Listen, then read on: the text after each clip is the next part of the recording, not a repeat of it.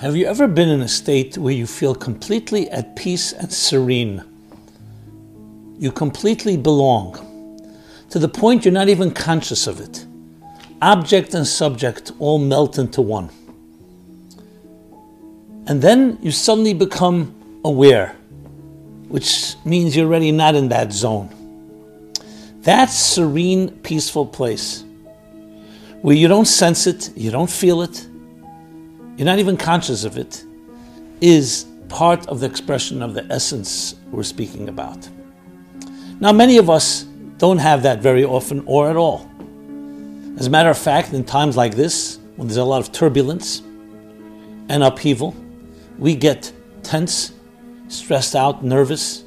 Very hard for us to find that eye of the tornado. But it's there and it's intact. As particularly in times like this, when so much is stripped away, when our regular routines and schedules have been upended, that is a tremendous opportunity to discover that inner place inside yourself. So let's do an exercise together. Find any time of the day where you feel a little calmer. Go into a quiet space, no external noises, nothing distracting you, and close your eyes and attempt to experience yourself from within, not outside in, meaning outer stimuli stimulating your senses, but from the inside out. It does not have to have any sensation. You ever hear about people being in the zone? You're sometimes up all night in a project you're really, really excited about. You don't even realize what time it is. Hours pass. You don't realize you're hungry or tired, and then suddenly you say, hey, the morning has come. Now, you can't really deliberately put yourself in that space, but you can create an environment where that type of space will emerge. And there's nothing more peaceful. Some of us have it when we look at nature, when we listen to music. But it's not the stimulation of the music, you're enjoying it. It's more that it's touching and resonating an essential component of yourself.